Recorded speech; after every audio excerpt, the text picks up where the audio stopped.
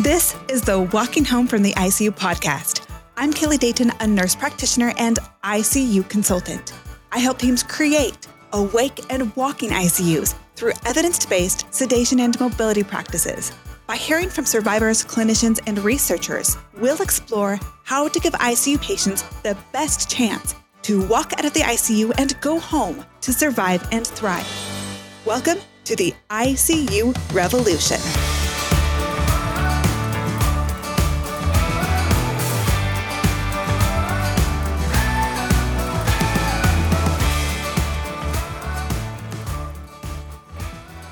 Okay, last episode, we talked about alcohol withdrawal and the difficulties in dealing with agitation and hyperactive delirium.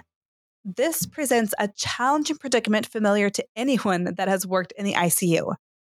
The situation in which you have a patient battling delirium, which we know is a life-threatening condition, but they may have a RASS of +2 or higher, posing a risk of harm to themselves or the clinician. We have legitimate concerns for line and tube removals, unplanned extubations, falls, or even violence against the healthcare providers. Cultural norm is to automatically restart sedation and usually deeper. But is that most beneficial to the patient? Are our teams, and especially nurses, supported and trained with tools to appropriately assess and address the agitation? Or is our autopilot to mask the agitation and make the movement stop? Yet if the agitation is from delirium, which so often it is, what sense does it make to start or restart deliriogenic medications? Dr. Swami said in episode 61, you can't sedate away delirium. He also said, do we give beta blockers for tachycardia? So such situations and high RASs are when we face this predicament. Sedate or resedate the patient, knowing that this could increase their chances of mortality and lifelong disability, or what? What tools do we have to keep patients and staff safe with all the life-saving equipment intact in that moment without exacerbating and prolonging delirium and impeding mobility?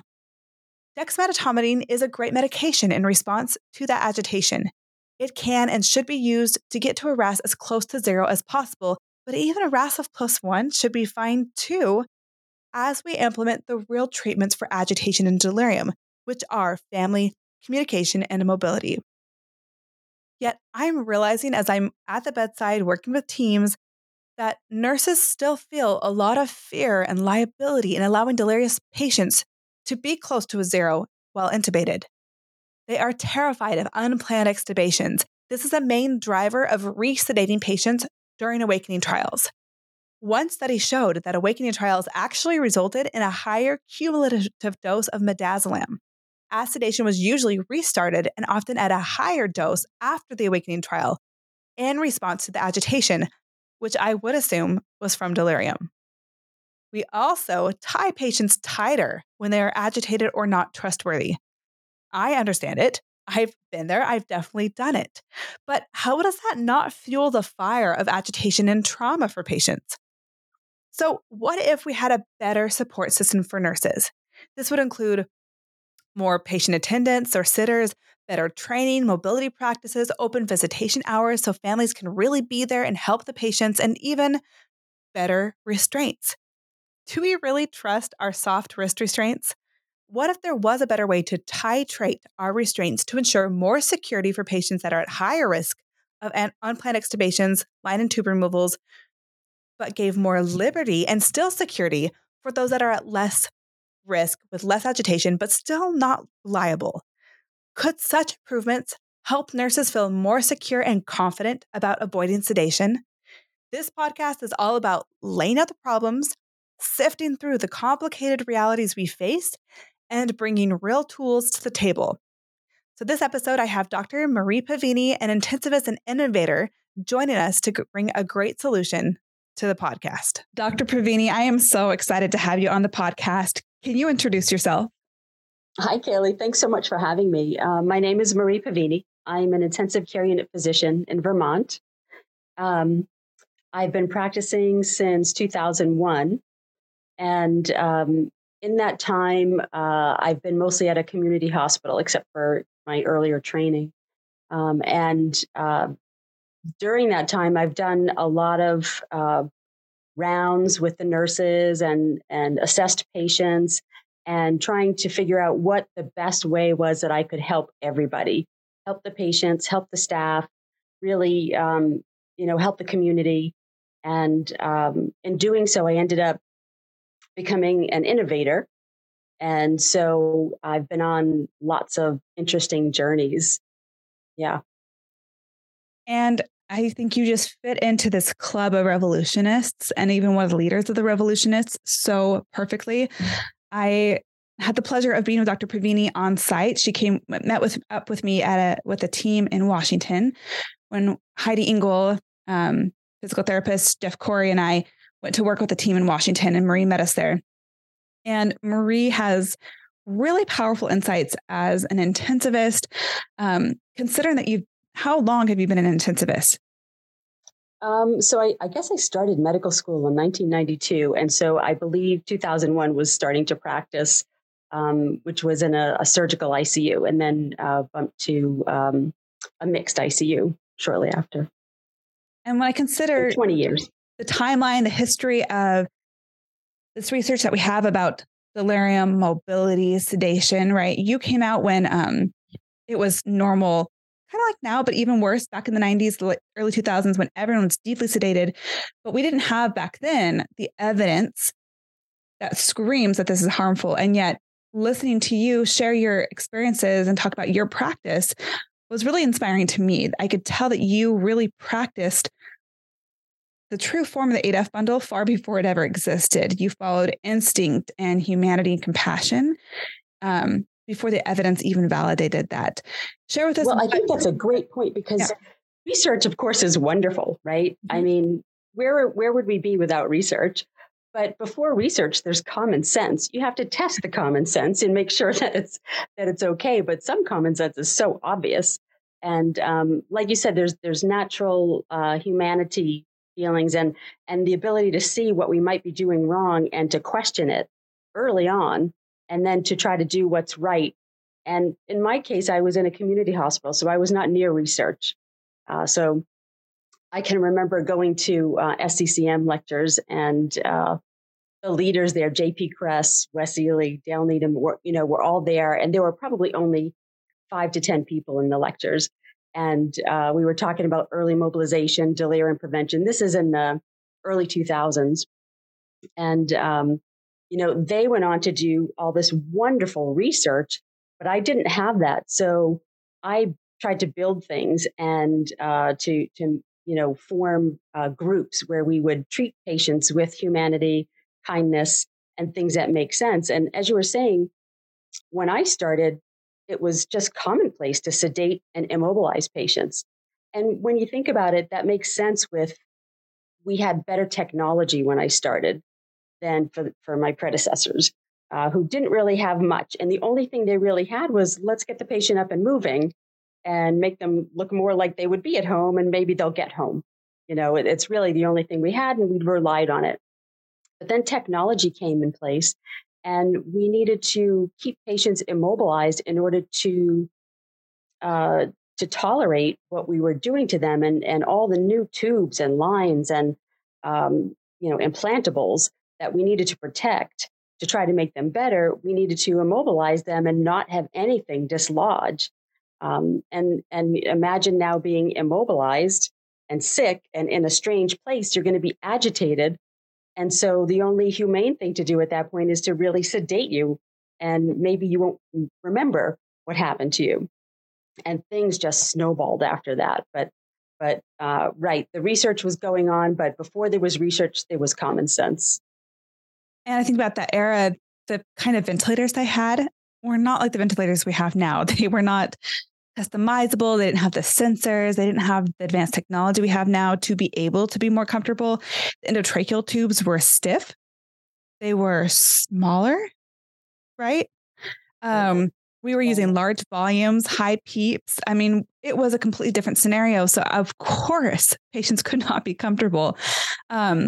And everything else that has advanced, but our sedation practices didn't really. And yet you questioned these things.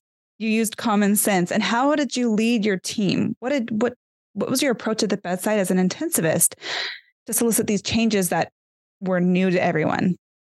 Well, that's the benefit of then being in a small community hospital. We didn't change shifts a lot, and there were not so many people that everybody had to separate and go do their own jobs. We could all work as a team. So I was able to be at the bedside a lot. And since the culture was already in place to restrain and sedate patients, um, I needed to be there because I needed to show everybody else that I was truly involved and that I wasn't just telling them what to do. I was there doing it with them. And they need to know that you really believe it, that you're serious about it, that you really are going to make sure that it's going to happen. And then they'll, if they believe in you and they believe in what you're saying, they'll join in. And so it's better to know to be friends with your team and to know them and to be a small community in that respect. In fact, in my situation, we did 1 week off and 1 week on for service. So I was on day and night for an entire week. And that meant that I didn't come in the morning with a big surprise of something that somebody left me. I was able to plan the night before about sedation and mobilization so that I was with the patient for an entire week. So that was really helpful. But the culture is ingrained.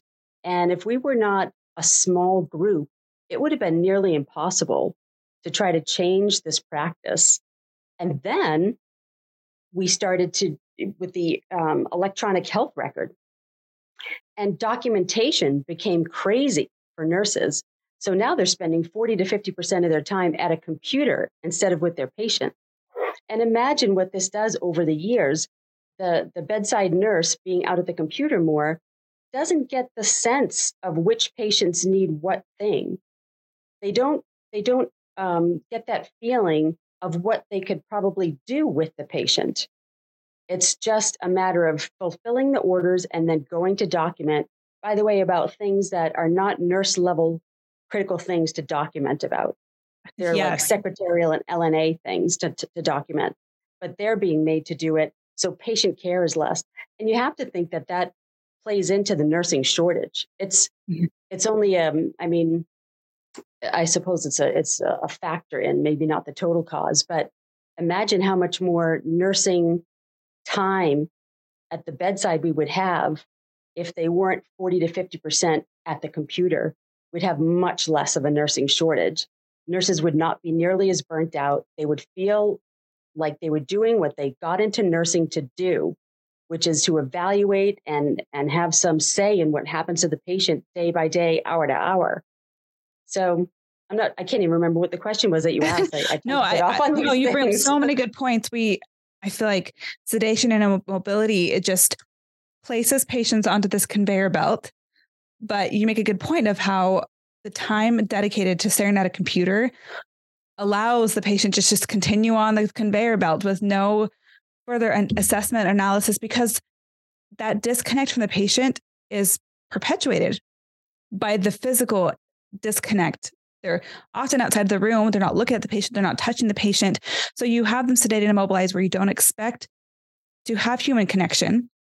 And now you have this obligation to dedicate so much of your time to a computer, which further disconnects you from the patient. And that creates a huge barrier. Absolutely. You make a really good point. And so you also bring up a good point about continuity of care, your ability to be with that patient throughout the days and nights. You didn't come on realizing that night shift increased or started sedation without need. You were there to help support them and keep it off, those kind of team dynamics. And I think that is what we still need, even now in 2023, especially to have physicians that are invested in that process and are willing to utilize those tools. I think sometimes, as we've seen, physicians don't necessarily know what to do when a patient is agitated. They too have been taught to just sedate them, right? So we're turning to physicians with the expectation that they're supposed to lead this out, but how do you lead something you've never done? It's a theoretical question, but really you did it. You led something that it's didn't funny. exist. My research colleagues used to call me an attender residern, because being in a community hospital, I had to do everything. And they don't get to do that, you know? Yeah. And so, sure, a lot of physicians are disconnected and they're going off shift and they're listening to a nurse who's telling them what's happening. And they just, some of them just came out of school too. So everybody's coming in with their different levels of education and their different levels of experience and listening to the people before them. Mm-hmm. And that's how this culture gets started. Yep. And gets stuck, right? Stuck. And then, as a resident, as a new doctor, I think I would have a really hard time, even as a nurse practitioner, I think I would have a hard time telling very seasoned nurses that probably know more than me, no, here's what we're going to do. We're not going to sedate the patient, right? To question that pillar of their practice, it is a scary endeavor. So I have really enjoyed learning from your journey, the history and the insight that you give to this little community hospital in Vermont and the incredible things that you were able to do that defy the practices of that time and even of today. And let's zoom back out into the history and let's talk about restraints. I think obviously restraints have been around for hundreds of years, but how do restraints become such a key part of critical care medicine? Well, I think, again, it goes back to, I believe it had roots in psychiatric care.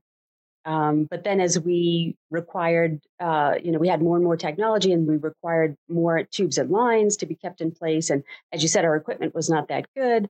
And all of a sudden we said, well, we have this thing, we have restraints and that will keep the patient still so that we can make them better. And we have these sedation started getting better, right? We had, started out with just benzos and then we got propofol and even later we got Precedex. And so, and there were antipsychotics and of course all the research that was going on and which was good and which was bad, but we were thinking about it anyway and we were improving. So we felt like we were doing the right thing and we were doing the best thing. But people were not realizing that the patient, although they look pretty calm and relaxed and comfortable, and we're doing all these high-tech things to them that, we're patting ourselves on the back for, but that patient is slowly devolving and losing their quality of life and their chance for their own future. And when we see a patient leave the ICU alive and maybe without the disease or the disorder that they came in with, we all think this is great. This was a success. Our technology works. Our efforts are working and they're doing great. They're gone to step down now, or they've gone to rehab. They're on their way to getting back. But it's not happening. This isn't what's really happening. Patients are quietly delirious and they're quietly muscle wasting. And they're quietly becoming a victim for the rest of their lives. They're entrained to be a victim, to lie there and let all the people who know what they're doing do what they have to do to them. And so they leave thinking that they need to always be that and that they can't be independent anymore, that they shouldn't move and they shouldn't do this. And so I think that it was quiet for so long. And just before COVID, I don't know, maybe a few years before COVID, the research was getting done and data were coming out. And we started to realize that this was not a good thing for patients to be restrained and sedated, that delirium was happening, that early mobilization couldn't happen because sedation was there. And even when you take sedation off, it's really still there for a while.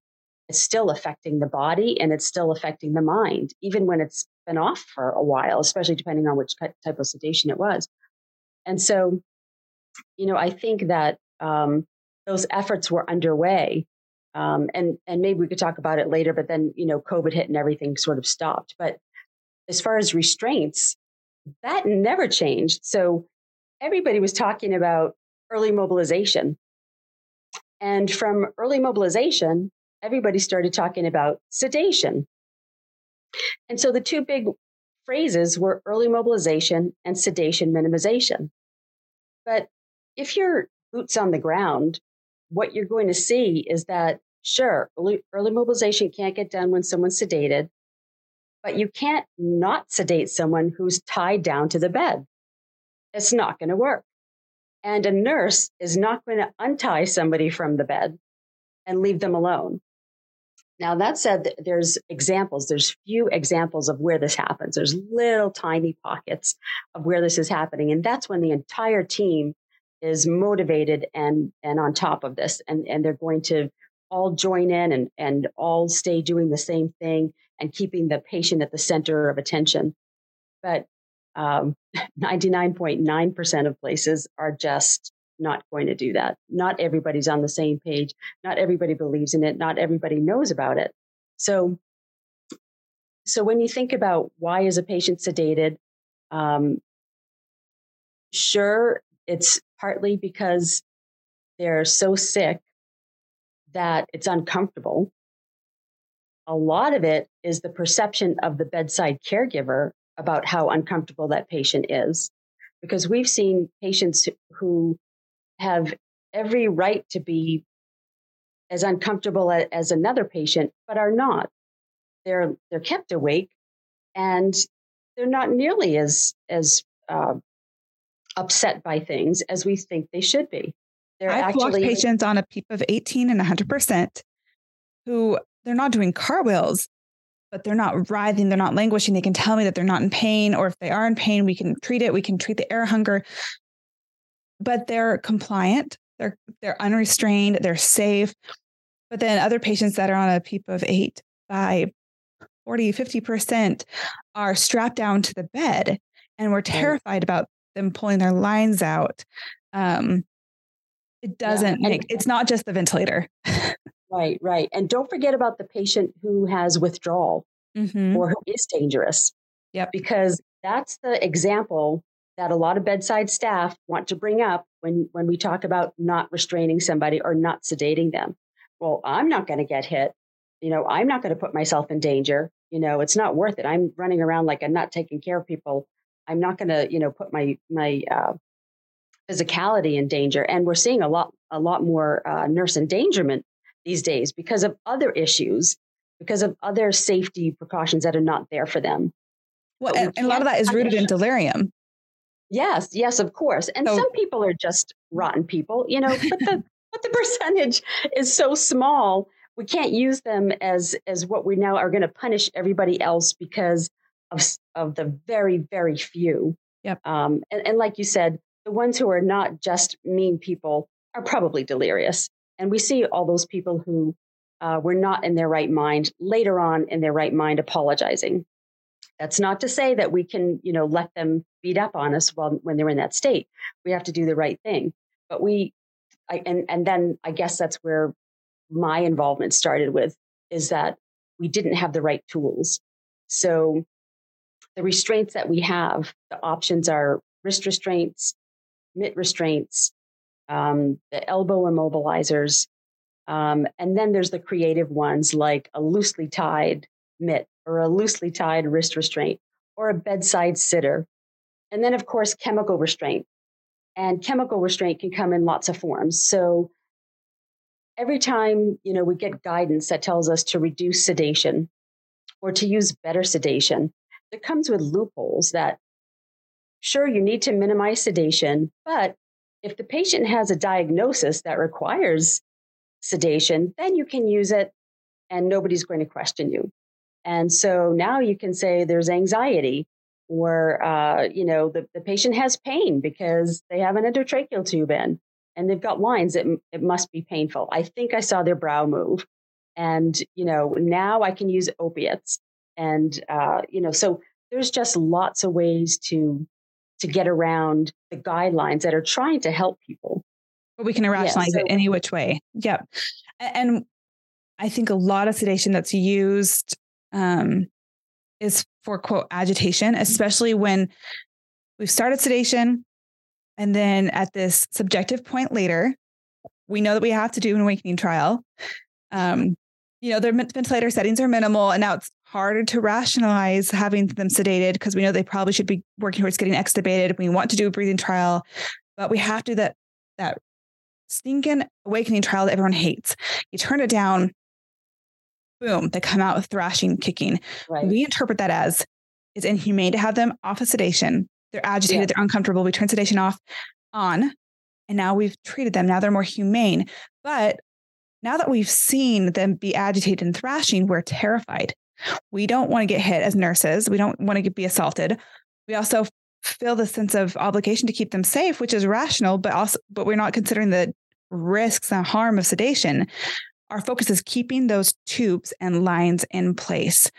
So we're in a hard point where now we've created delirium. We have to get sedation off, but we also have to keep them safe. How do we do it? And I was working with a hospital system that was saying, okay, but yeah, we're going to have agitated patients. And even in those soft wrist restraints, boy, they can get down, they can get it out, which is true. I've seen people almost get the Houdini maneuver. Yes, the Houdini maneuver. So, but just because they're delirious, they're confused and agitated, what sense does it make to turn back on a deliriogenic medication? It's like, why would you treat delirium with something that causes delirium? We would never treat sepsis with bacteria. So we're at this hard point where the restraints can precipitate and exacerbate delirium, agitation, and all those things. It's terrifying to be strapped down when you have no idea what's going on. But you asked this important question: is that the best thing for someone that's experiencing that, to have them strapped down? Is that really safe? Is that really beneficial? Well, that's it. So, but the answer is that the nurse has to go document, or the nurse has to go take care of another patient. Are they going to leave this person who is like agitated because we just turned off the sedation alone and put a lot of effort into being there? No, and then the other harm that's being put upon these patients is the thought that they're just not ready yet. They're not ready yet. They could be perfectly ready. I hate that. Ready to wean. But when they wake up and they're agitated and they're delirious, they're not ready yet. Put them back in the oven and we'll try again in a day or two. And so we have a good example of that with a survivor that I interviewed. She was intubated for just airway protection. She had Ludwig's angina. And so her airway was swollen, full of infection. I think she had an abscess. That was it. Just airway protection. Of course, they sedated her. I think about 6 days after intubation, she probably had a cuff leak. She probably would have been okay to be extubated. Mm-hmm. They turned on sedation. She had traumatizing, horrific delirium, came out thrashing. She heard them say, "Oh, she's not ready yet." They turned it back on. She ended up intubated for, I think, 17, 18 days. Yeah. This is not that unusual. No. It's all because of our own perception and not what's really going on with the patient. And another thing that happens in situations like that, especially with older adults, is when they're sedated or if they look really agitated when you finally wake them up, the consensus is that we're doing more harm than good. We're having to hurt them so much by trying to make them better. We should just go to palliative care. This is inhumane and we should stop doing what we're doing. We're torturing these people to make them better. Let's call palliative care in and stop this madness. When really it just needed a different pathway and things would have gone much differently. So I think we're calling palliative care a lot more than we normally would have if we would give it a lot of effort up front to do everything that we could to reduce delirium, to figure out what's causing the delirium, to mitigate it, and to allow the patient to be awake and not look like they're dead so that we think they should be dead. Ooh, that's profound. Yeah, absolutely. I think we set expectations by what we see. And yes, if we make them look like they're dying or dead, we dehumanize them. We have no idea what their potential could be. We're also giving them lethal treatment. So we are determining their destiny and saying they're going to die because because we're giving them lethal treatment. I don't know how to tactfully say that, but, and again, this is my podcast. I can ruffle feathers. You can turn it off if you're offended, but we cannot fix what we can't confront. Right. If you've been listening to this podcast, you're likely convinced that sedation and mobility practices in the ICU need to change. The ICU community is facing incredible difficulty with the trauma from the pandemic, staffing crisis, and burnout. We cannot afford to continue practices that result in poor patient outcomes, more time in the ICU, higher healthcare costs, and greater workload for the ICU team. Yet the prospect of changing decades of beliefs, practices, and culture across all disciplines of the ICU is a daunting task. How does this transformation start? It can begin with a consultation with me to discuss your team's current practices, barriers, and to formulate a plan to help your ICU become an awake and walking ICU. I help teams master the ABCDEF bundle through education, consulting, simulation training, and bedside support. Let's work together to move your team into the future of evidence-based ICU care. Click the link in the show notes of this episode to find out more.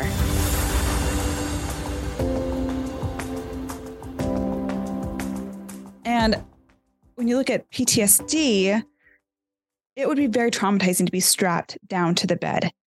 But I've had patients ask to be restrained, like loosely restrained at night, because I would probably ask the same. I don't trust myself to wake up and not be a little disoriented. I'm a sleepwalker sometimes. So that's different. That's not traumatizing to them. Versus when you have delirium, now you're strapped down. So some teams that I've consulted with, they say, well, we don't allow restraints because that causes PTSD, which blows my mind. If you're not using physical restraints, how bad are your chemical restraints? And consistently, teams that do not allow physical restraints have, on average, a RASS of -3 to -5. And oftentimes their -5s are not charted as -5s, which is a whole nother discussion, right? But you just know. Yeah, but that discussion maybe should almost be in this discussion because you can't measure it. Just like you said, if you don't know about it, you can't fix it. Mm-hmm. And those inaccurate RASS scores are not letting us see the true picture. And so our research data is skewed. Yep. And our response is skewed. Absolutely. And yes, I've had people say, well, we don't deeply sedate our patients, but when we work with the nurses, they don't see the difference between voice response and physical response, right? They're just not trained, which is, again, this is not against nurses. This is just a systemic problem that nurses are subjected to. They're put into this process. They also don't have anything to do if they can't get the patient to be what the order says. What else do they have? They don't have anything else they can do. And they're short-staffed. They don't have any more time in the day. Yep. I think people assume in the wake and walking ICU that patients are one-to-one with nurses, which is not true. I worked as an RN in that unit for about 5 years. I almost always had 2-to-1 and oftentimes 2 vented patients, right? You try to mix them up, but nonetheless, they were safer because they didn't have the same rates of delirium, right? Which is key. We were not chemically restraining these patients, but we did use restraints when it was needed.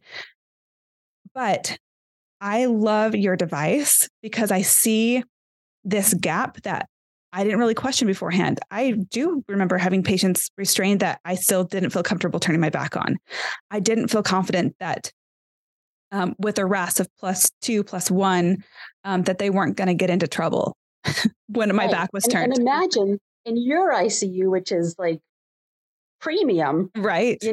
If that's still a concern, then you don't like the only devices that you have available. Now go to all the other ICUs, except for a handful that are trying to fix a problem without any kind of the right tool. So everything is not standardized. Everybody's trying something different. And they're trying something different at different times during the day. And they're trying something different depending on when somebody's coming around to do a therapy. And so everything's happened in such a random fashion at such different times of the day. There's no way to do a research study that's going to get the results in any kind of a large study fashion anyway, that's going to get results that are meaningful because everybody's doing something different.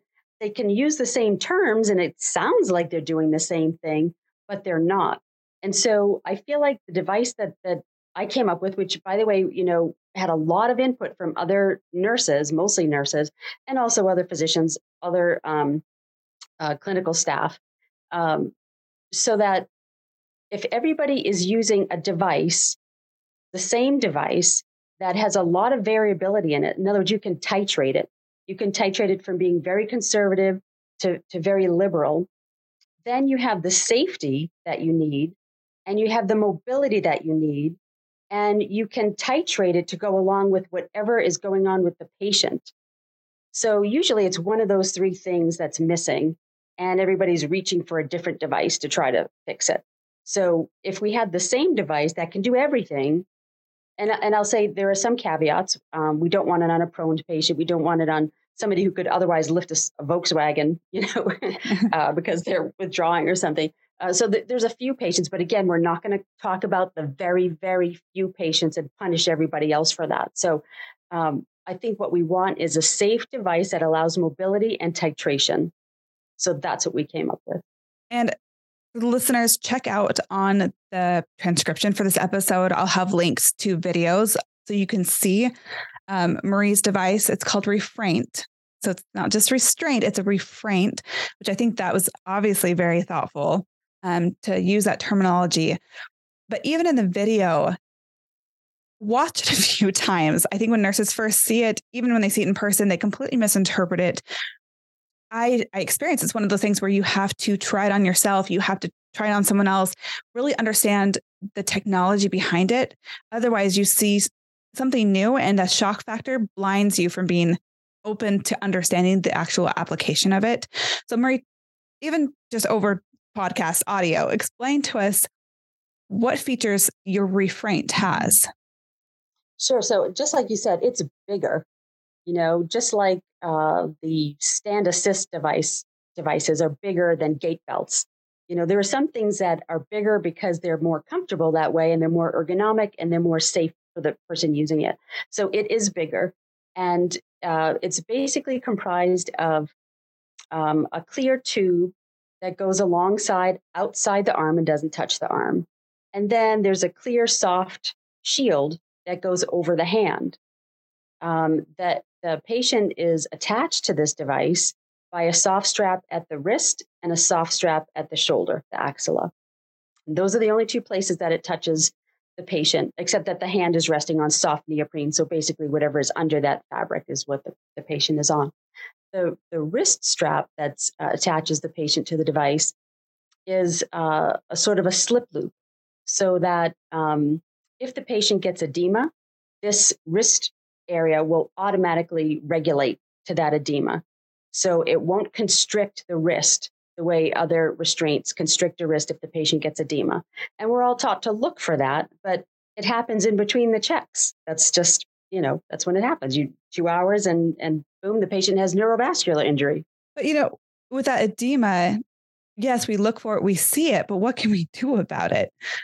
Right. If you have a patient that really needs to be restrained and yes, they're fluid overloaded, but you're trying to minimize sedation, you're weighing out all these risks. So yeah, you're going to be a little bit more accepting of pressure on edematous extremity. But when you take off restraints, you suddenly realize, wow, there's an imprint in their wrist from the restraints. But again, when we don't have any other options, we kind of normalize and accept it. Absolutely. Absolutely. And then some of the other features are, so you get a patient who's going to be variable within their course. So they may be just so sick that they can barely move anyway. And then they start to wake up and maybe they don't know where they are, or pain starts to become an issue because they were so out of it before that they didn't realize they had pain, or whatever it is. And they change and they become agitated, and then they become sedated, and then they become sicker, and then something else happens. So there are 2 optional bed straps to this device. So the goal is to just have the device on the patient so they can move around with full range of motion at the shoulder. So we're going to try to reduce rotator cuff injuries and frozen shoulder. And they have mobility at the elbow. So again, cutting down on frozen joints, and the auto-regulating wrist strap, cutting down on neurovascular injury. And I say those things, not that they've been proven, but they are tools that the person using the device can enact if they use the device properly, depending on how they want to use it.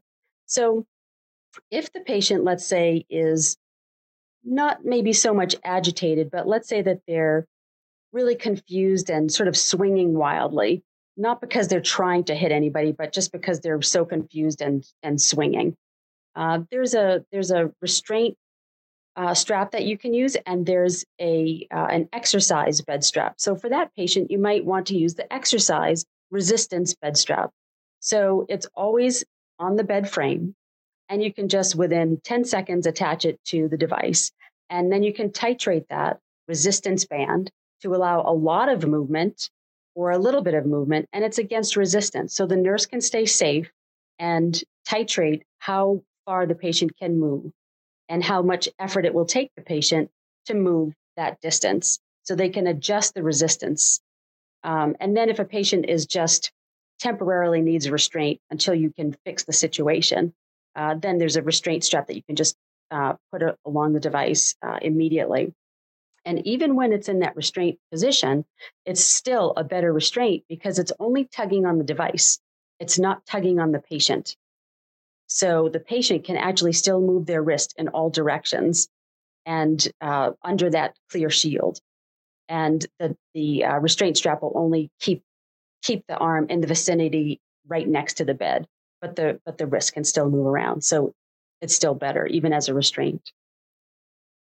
And having seen the straps that you're talking about, there's Velcro all throughout that strap. It's, in my mind, so much more secure than as a variable tie of the restraint. I think we've all experienced that those restraints can get loosened with enough pressure, or we all tie them somewhat differently. I've shared on an unplanned extubation episode that one of my unplanned extubations was because there was a floor nurse watching a kind of a boarding patient on the unit during a night shift. I didn't realize that they didn't have ICU experience. I had them come in and help me boost a patient up. I tied down my restraint. I didn't check his, and it wasn't tied properly, and the patient was delirious and got to his tube. He was okay. Everything was fine. But it was one of those things where seeing your strap, that would have been a totally different scenario because he would have just been able to just just Velcro. It's so simple and so much more secure. That is sturdy fabric that you're using for the Velcros. That is so much, in my mind, better and not going to stretch as much as some of the soft wrist restraints. But and it's standardized. Yeah. And it's standardized. Yes. Everyone's going to do it the same and it's reliable. But I also appreciate that doesn't have to be used for every patient. If we think about delirium, confusion, sundowning, dementia, we have such a spectrum of reasons for patients to be confused, different encephalopathies. Their presentations are variable. Not every patient is a +4 on the RASS scale, but they can be a +1 and still need restraints. You can just have the pickers that are just going to get busy with their fingers and get into stuff. And they're going to get antipsychotics. And they're going to get antipsychotics, right? Or they're going to get deeply restrained or deeply sedated and tied down. But do they have to be tied down, or do they just need something like a mitt? But I think I won't say everyone. So maybe if you work in a unit where everyone's deeply sedated, you haven't really encountered these problems. But when you're working towards lightning sedation, you're going to find that patients are unique. They're all different. They're variable. That is the trend amongst humans.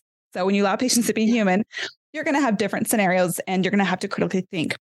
So I'm thinking of patients that are pickers, but if you tie them down, they're going to get more agitated. They're going to get more panicked. Right. But mitts are not always the best option if they're edematous, it's hot, it's sweaty. That alone can cause panic when they feel like something is really compressing their hands. That's not normal. So I love that this device, their hands are free. Their wrists aren't even being pulled on. If they're just pickers, they can just move their arms around. But that's what actually panicked nurses, I think, in your video when I shared it, is they saw that the patients could raise their arms and they panicked, which made me panic. I thought, wow, if we had that much of a visceral response to seeing a patient move their arms, the problem is not your restraint. The problem is the culture of the ICUs, but to recognize that there are patients that, yes, will need to be tightly restrained. If you have a RASS of 3 or 4, yes, you need to have immediate action to keep everyone safe while you recalibrate and figure out. It has to be available. And I'm thinking about, let's use a scenario of maybe a patient with that comes in for pneumonia. They're an alcoholic. They start to withdraw, right? I would historically, now I'd probably use phenobarbital, but I think in the past I would really liked Librium. So maybe we're having Librium. We're trying to figure out the right dose for it. Maybe they have some breakthrough. They're having some agitation. So maybe we've had this intubated patient. We've mobilized them. They've walked around the unit. They're in bed. They're fine, right? But they're still confused. They're having some withdrawal. So they are restrained or they have some restraints on. Let's say you're refrained. And Then they come out of their nap and they're disoriented, they're confused, they're needing some more Librium or another phenobarbital push. But in that moment, what do you do? I've been in that situation where the wrist restraints are not enough. And I'm yelling out to the hall, hey, someone grab elbows. Or I can't even get to the corner of my room to grab the elbows and binders in the cart because I'm trying to keep the patient down. Right. I need an extra hand. It's stressful. It's dangerous. It's dangerous to me. It's dangerous to the patient. But with your device, when I was holding it in my hands and you had it on, I'm like, oh my gosh, in that scenario, boom, I've got an elbow binder right there built into it. I can just reinforce the elbows. I can tighten it down with the Velcro. It's already there. If I had this patient where they could move their arms, I don't have to then try to get the restraints tied down underneath the bed. I've got Velcro right there. Boom, I've got them Velcroed. I've got them secured. If you don't have a device, the arm is flailing. You have a bent elbow and fists and everything coming at you. Yes. When you already have bending elbows and when you recognize that you need elbows, it's too late. It's hard to get the elbows on. Whereas the elbows are already there and you can titrate how much the elbows can move. It just seems so much more humane. You don't have to punish the patients that are just pickers and treat them like they are the thrashers. Yep, but they change. There's mixed delirium, like 22.2% of delirium is mixed delirium, meaning that it's not reliable. They're not going to be comatose all the time. They're not going to be hyperactive all the time. So makes sense to have something that you can titrate to go with what they need in that moment and be prepared if something changes. So nurses freaked out like it was something less secure, more dangerous to them. When in my mind, and now that I've used it and experienced it, it's the opposite. It is so much safer for the patient, more humane for the patient, but safer and easier for the team. You don't have to have 3 people come in and try to wrangle this patient and get all these devices on because everything you need is right there. Right. And whatever device that they reach for is going to have an issue because it's not always going to be the right thing. It's only the right thing for one moment in time. And so the wrist restraint is great until somebody figures out that they can slither their head down and pull the tube out anyway. Or because, when they get so agitated, they're going to get, chemical restraint on top of that anyway. And they get sweaty underneath it. And it affects the dressing for the PICC line or their edematous. Like there's so many problems to that. And you can do elbows. And then what we give that PRN dose of phenobarbital, now they're fine, but they're going to end up with those elbow restraints for the next week straight. Right. And those elbow restraints cover, right. Like you said, they cover the elbow, the water wing type ones, cover the skin. They can macerate it. It's warm and moist under there. And you don't know what's going on in there with your tubes and your lines. And patients even bite them off and they can still reach for catheters and things. And they can reach over to the other one on the opposite side. So that's only good for one point in time. It's not going to be good for the patient's whole stay. And mitt restraints, I don't know if you've seen it, but I've seen where patients like to squeeze the mitts around the endotracheal tube and pull the tube out. And those mitt restraints restrict finger activity. So the patient can't hold anything. They can't do a call button. They can't do a remote. They can't hold hands. You can't do write refill checks. You can't do finger stick glucose checks. So the restraint deals with that in that the hand is free under a shield that's over the hand. That's what makes it bigger because there's a soft, clear shield over it. It's bigger, but the hand is free underneath. It's much more comfortable. And we also have another feature of the device is Therapete. And Therapete is a little human-shaped squeezy mechanism that the patient can be doing digital exercise. So dexterity, strength, and comfort, because lots of patients feel like, oh, I've got what I need in my hand. This is fine. I'm going to be okay. We used to just try to give patients face cloths or something to hold on to because they felt more secure if they were holding something. So in the device, the patient is still doing occupational therapy, and that's not going to happen in any other device. And I'm having flashbacks to taking mitts off of people, and you see them open and close their hand. Like, it reminds me of the movies when they get the shackles taken off and they're like, oh, thank goodness, I can finally move my wrist. I can move my hands. That is probably what they're experiencing when they've been in a mitt for so long. They haven't been able to open and close their hand. How often do we have our hands flat and restrained like that. And I really, honestly, I did not think about mitts that way, but I'm thinking about how patients respond when you take them off. And it makes sense. I did not think about patient perspective. And they do. They're very creative. If they want to get the tube out, they will use the mitts to do that. Right. And I know that if someone's just tuning into this episode and they haven't listened to the episodes beforehand, they're going to say, this is insane. Just sedate that patient. Exactly. What are you doing? Like, don't even bother, right? They don't have the context and understanding how lethal sedation is. They're going to say, why would you even bother with that? But the objective is to master the ADF bundle, to minimize sedation and avoid it at all costs. But you have to have the tools to enable that when you hit these circumstances. So when you think about the financial side of it, go back to episode 95, talking about the financial sinkhole of sedation and immobility. When you're increasing on complications, length of stay, workload, all the things, just because you've used sedation, because you didn't have a way to keep them safe while they had delirium, and allow them to be liberated from delirium over a few days, because you didn't have the right devices to keep them safe. Right. So you can minimize delirium by minimizing sedation, by minimizing restraint.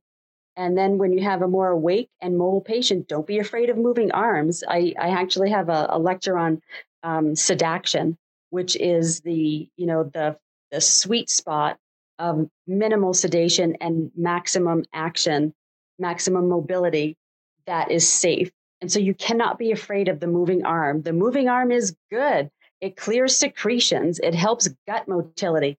It reduces stasis ulcers. It reduces DVTs. It allows patients to participate in their own care, to tell you that they need to be suctioned, even if they're writing it, to be able to nod, yes, I want to keep going. No, I don't want to be intubated anymore. Whatever it is, there's so much that affects the financial bottom line of a hospital. Never mind just the humanity of it, right. But can affect costs in a significant way. And I'm now thinking back to these survivors that I've interviewed on the podcast, even those that did not have delirium. So I'm thinking of one of our ARDS survivors. She didn't have any experiences under sedation, but her trauma and her panic came from coming out of sedation and not being able to lift a finger. Just being trapped in her own body, working so hard to will her finger to touch the remote or the call button, and then falling asleep out of exhaustion trying to lift her finger. Mm-hmm. Would that have been the case if she had something that would have allowed her to lift her arms, move her fingers, stay mobile during that time? It would have been a completely different experience for her. And as you were saying before, some patients don't need to be restrained at all. They need nothing. But the nurse doesn't know that.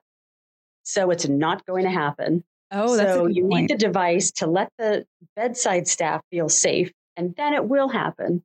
And then the bonding will be able to take place. One of the things I found as I was trying to, so I did a pilot study, and then we had such good results with less sedation, less agitation, more mobility, greater interaction, better patient satisfaction, nurse satisfaction, because they started to bond with their patient, better family satisfaction. So we ended up getting about, I think, 3 NIH grants to develop and commercialize the device to get it out there. And we hoped to get it out during COVID or in time for COVID. Yep. But what I found when I was trying to tell people, look, I've got this thing now. It's great. You're going to, it's going to be so good, especially during COVID, the delirium factory where, I've got an answer. And no. So, I mean, of course, we were worried about just survival, just ourselves as caregivers. I can remember, showering after a shift and doing like the most comprehensive cleaning I've ever done in a shower before in my facial area. And before burning going home, clothes. I didn't want to, yeah, exactly. Before going home, you don't want to give it to him. So we were scared. We wanted to survive ourselves. We needed enough ventilators. That's all we were focused on. And then when that sort of, we felt like, okay, we've got a handle on this COVID thing. It's not over yet, but we have a handle on it. That's a couple of years of education and momentum for moving patients and understanding what happens to them when they're sedated that was lost. Mm-hmm. And so we're trying to get that ball rolling again. And it's really difficult. And so nobody was interested in my restraint alternative, which to me was just almost criminal. And so I said, what am I going to do? And so I said, you know what? I have to let these people experience what the patient is experiencing. What is the patient is experiencing. So we ended up developing a virtual reality delirium experience. So, when you put the headset on, you enter in the body of the patient and you experience what it's like to be in the hospital, to be in an ICU room, intubated, restrained, and the doctor and the nurse coming in to talk to you and telling you things. And then the sedation is started for what is seemingly good reasons. And then what happens to you from all of that? And you experience the delirium, the hallucinations, the fear, anxiety, hopelessness, helplessness. And after that, then you enter that part of the module ends and you enter in the body of the caregiver and you're asked to perform certain tasks like turn the patient, suction the patient within this module. And so if you do it incorrectly, say you don't tell the patient what you're doing, or you don't introduce yourself, or you don't tell the patient what's going on, their hallucination enters the picture again. You can see it. And so you have to back up and do the right thing for that hallucination to go away. And then you also are run through how to assess delirium. So you're run through those CAM questions, those CAM ICU questions, so that you understand what you need to do in sedation, agitation, and you sort of get the whole comprehensive idea of how those questions are linked to what the patient is experiencing. And so when you put the headset on and you become that patient, it is a memory for you now. It wasn't just a lecture you heard. You didn't just have to get the answer right on a quiz.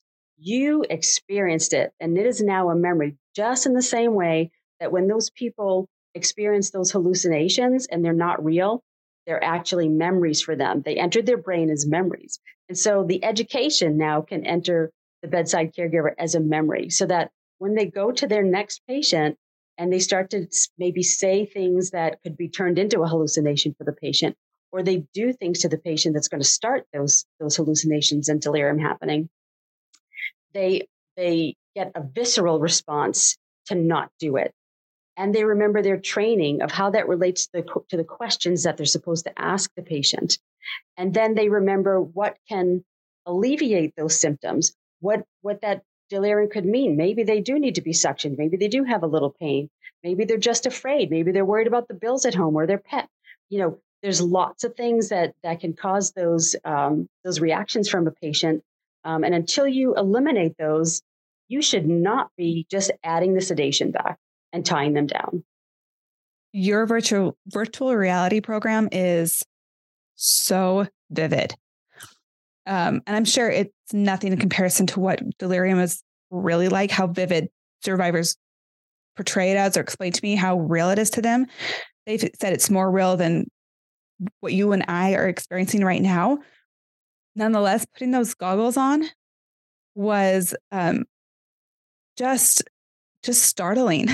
So we offered it to one of the physicians at the on-site, but he had already experienced delirium, and we backed off and said, you know what, that's probably going to be triggering. And I really think that it would be, because it's that realistic.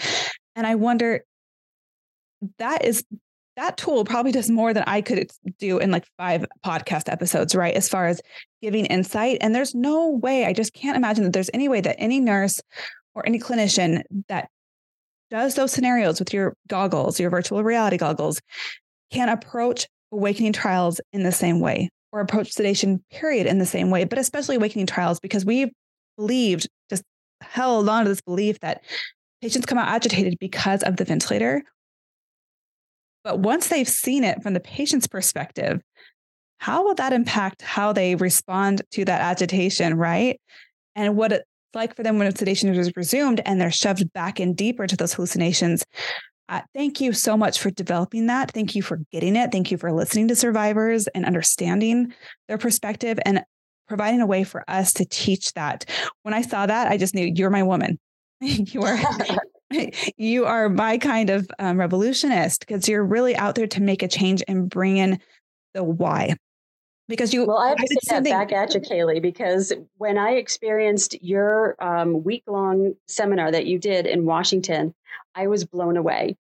the case studies that you used and the interaction that you had with everybody, they were riveted, they were glued, and they were listening to everything, and they did their homework before you came, and they really learned a lot. They learned, I heard them reciting back all the risks that particular patient in that case scenario had, and how they could mitigate those factors, and how they could try to diagnose, and what different things what tools that they had. So I was blown away by you and by this effort that you've put forth in the Awake and Walking ICU. Was totally revolutionary, and I think that we need a few more people like you to be out there and training people. Well, I have already people on the waiting list, right? People that are adapting this into their practice, people in these ICUs that I've worked with that are gaining that experience and that expertise to then go out and train others, because this is going to take, it takes hands-on real interactions and experience and understanding the why. I think you and I had similar experiences during COVID where here we are watching this unfold, experiencing it firsthand, and we have so many tools for the how. We see the problem. We have so much for the solution, but the community didn't understand the why. So then it didn't mean anything, no matter how many tools you have, unless you see the problem and feel an urgency about it. You don't care about the solution. So that's what your virtual reality goggles do: is here's the problem, here's the why, and here's the how, here's my refrains. And right. Having you on site, bless your heart. I have to tell everyone that Dr. Pavini came on site to help us use virtual reality goggles, to train on the refrain, to test it out, to show this team. And the first night I thought, well, while you're here, do you want to play the patient? She ended up playing the patient the entire week, which was a lot of work for her. But she was. But they said it was a good actress. You were so good. No, I could tell that you had experienced this, right? You had practiced in your career in a way in which you really worked with patients that had delirium, that you really tried to avoid sedation. You understood the different RASes. You understood the terror, the anxiety that they experienced. Like, you just got it and you portrayed it beautifully. What was it like for you to play the patient during all that simulation training? Well, it was a little bit triggering, so, I mean, I could see that for a couple of decades, right? And I didn't understand how much I really empathized with those patients. I was glad that I could understand the patient. I always had that little wall so that I could keep on going, that I didn't let anything get so far inside of me that it would stop me from being able to perform my duties. And so there's always that wall. But I always felt like if anybody did, I really could understand and be compassionate. But when I had to play the patient and act out some of the things I remember seeing, I mean, the terror and the fear just could come inside of me. And I was those patients that I was portraying. And I thought, man, if anybody knew how terrorizing this is, they would never do it to even one person. Ever. Yeah, this has been, yes, I worked in Awake and Walking ICU. I've seen and experienced and even provided incredible care. But this journey of interacting and really diving in with survivors, in with teams, into the research, like, it is just so much more real to me. And yes, I regret being during my travel nurse times, sedating patients. I recognize that I did probably more harm than I could have ever imagined at that time. And I feel twinges of guilt, but at the same time, that empowers me. It's like bringing these two perspectives together helps me understand what needs to happen in the future. And that's what I hope we do with this information as we experience your virtual reality goggles, as we listen to survivors, that we use that with an empowerment and excitement for the future. And I experienced that. I think we both enjoyed that about being on site with that team in Washington, is that they'd had an awakening. They were wonderful, by the way. Those people were far ahead of the curve, and they worked together as a team from everywhere. The therapists, the respiratory therapists, the physical therapists, occupational, speech, the nurses, the nurse leaders, the chaplains, the marketing people. The CEO had the goggles on and totally got the idea of the refraint. The whole hospital was in on this, and what an amazing group they were. Absolutely. I mean, we showed up and almost everyone had participated in the webinars. Even day one, when we showed up, they are already were reporting a 40% reduction in restraint use, which is clearly a manifestation of the difference in their sedation practices and the delirium rates, right? But we also saw during that time, 1 or 2 patients that really could have benefited from the refraint. They were scary to leave in a chair, but they would have benefited from being in the chair. They needed to sit in the chair during the day, but it was scary to turn your back on them.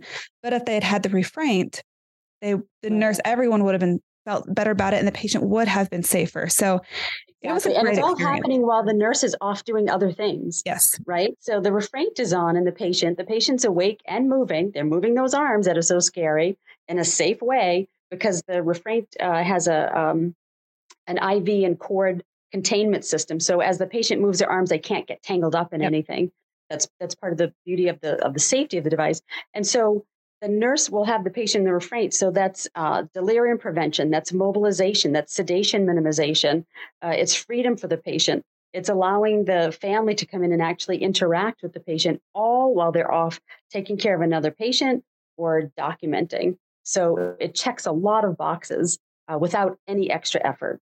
And it was so neat to be on site to see a team that, like you say, was far ahead of the curve. They had already done so many things to become more of an awake and walking ICU. And now they're really mastering the mobility section of it. I think they're on the map. I think they're awake and walking ICU. And to see that even with that population, even with the improved sedation practices, that there were patients while we were there before our eyes that could have really benefited from a titratable refraint device. So check out the transcription. You have to see Dr. Pravini's videos. Any citations that you want to include, Dr. Pravini, I would love to have that on there. Lectures, whatever you have, let's put it on there. And everyone go do your homework, pitch this to your teams. If you need more help, we'll have Dr. Pravini's contact information on there as well. Thank you, Kaylee. Thank you so much.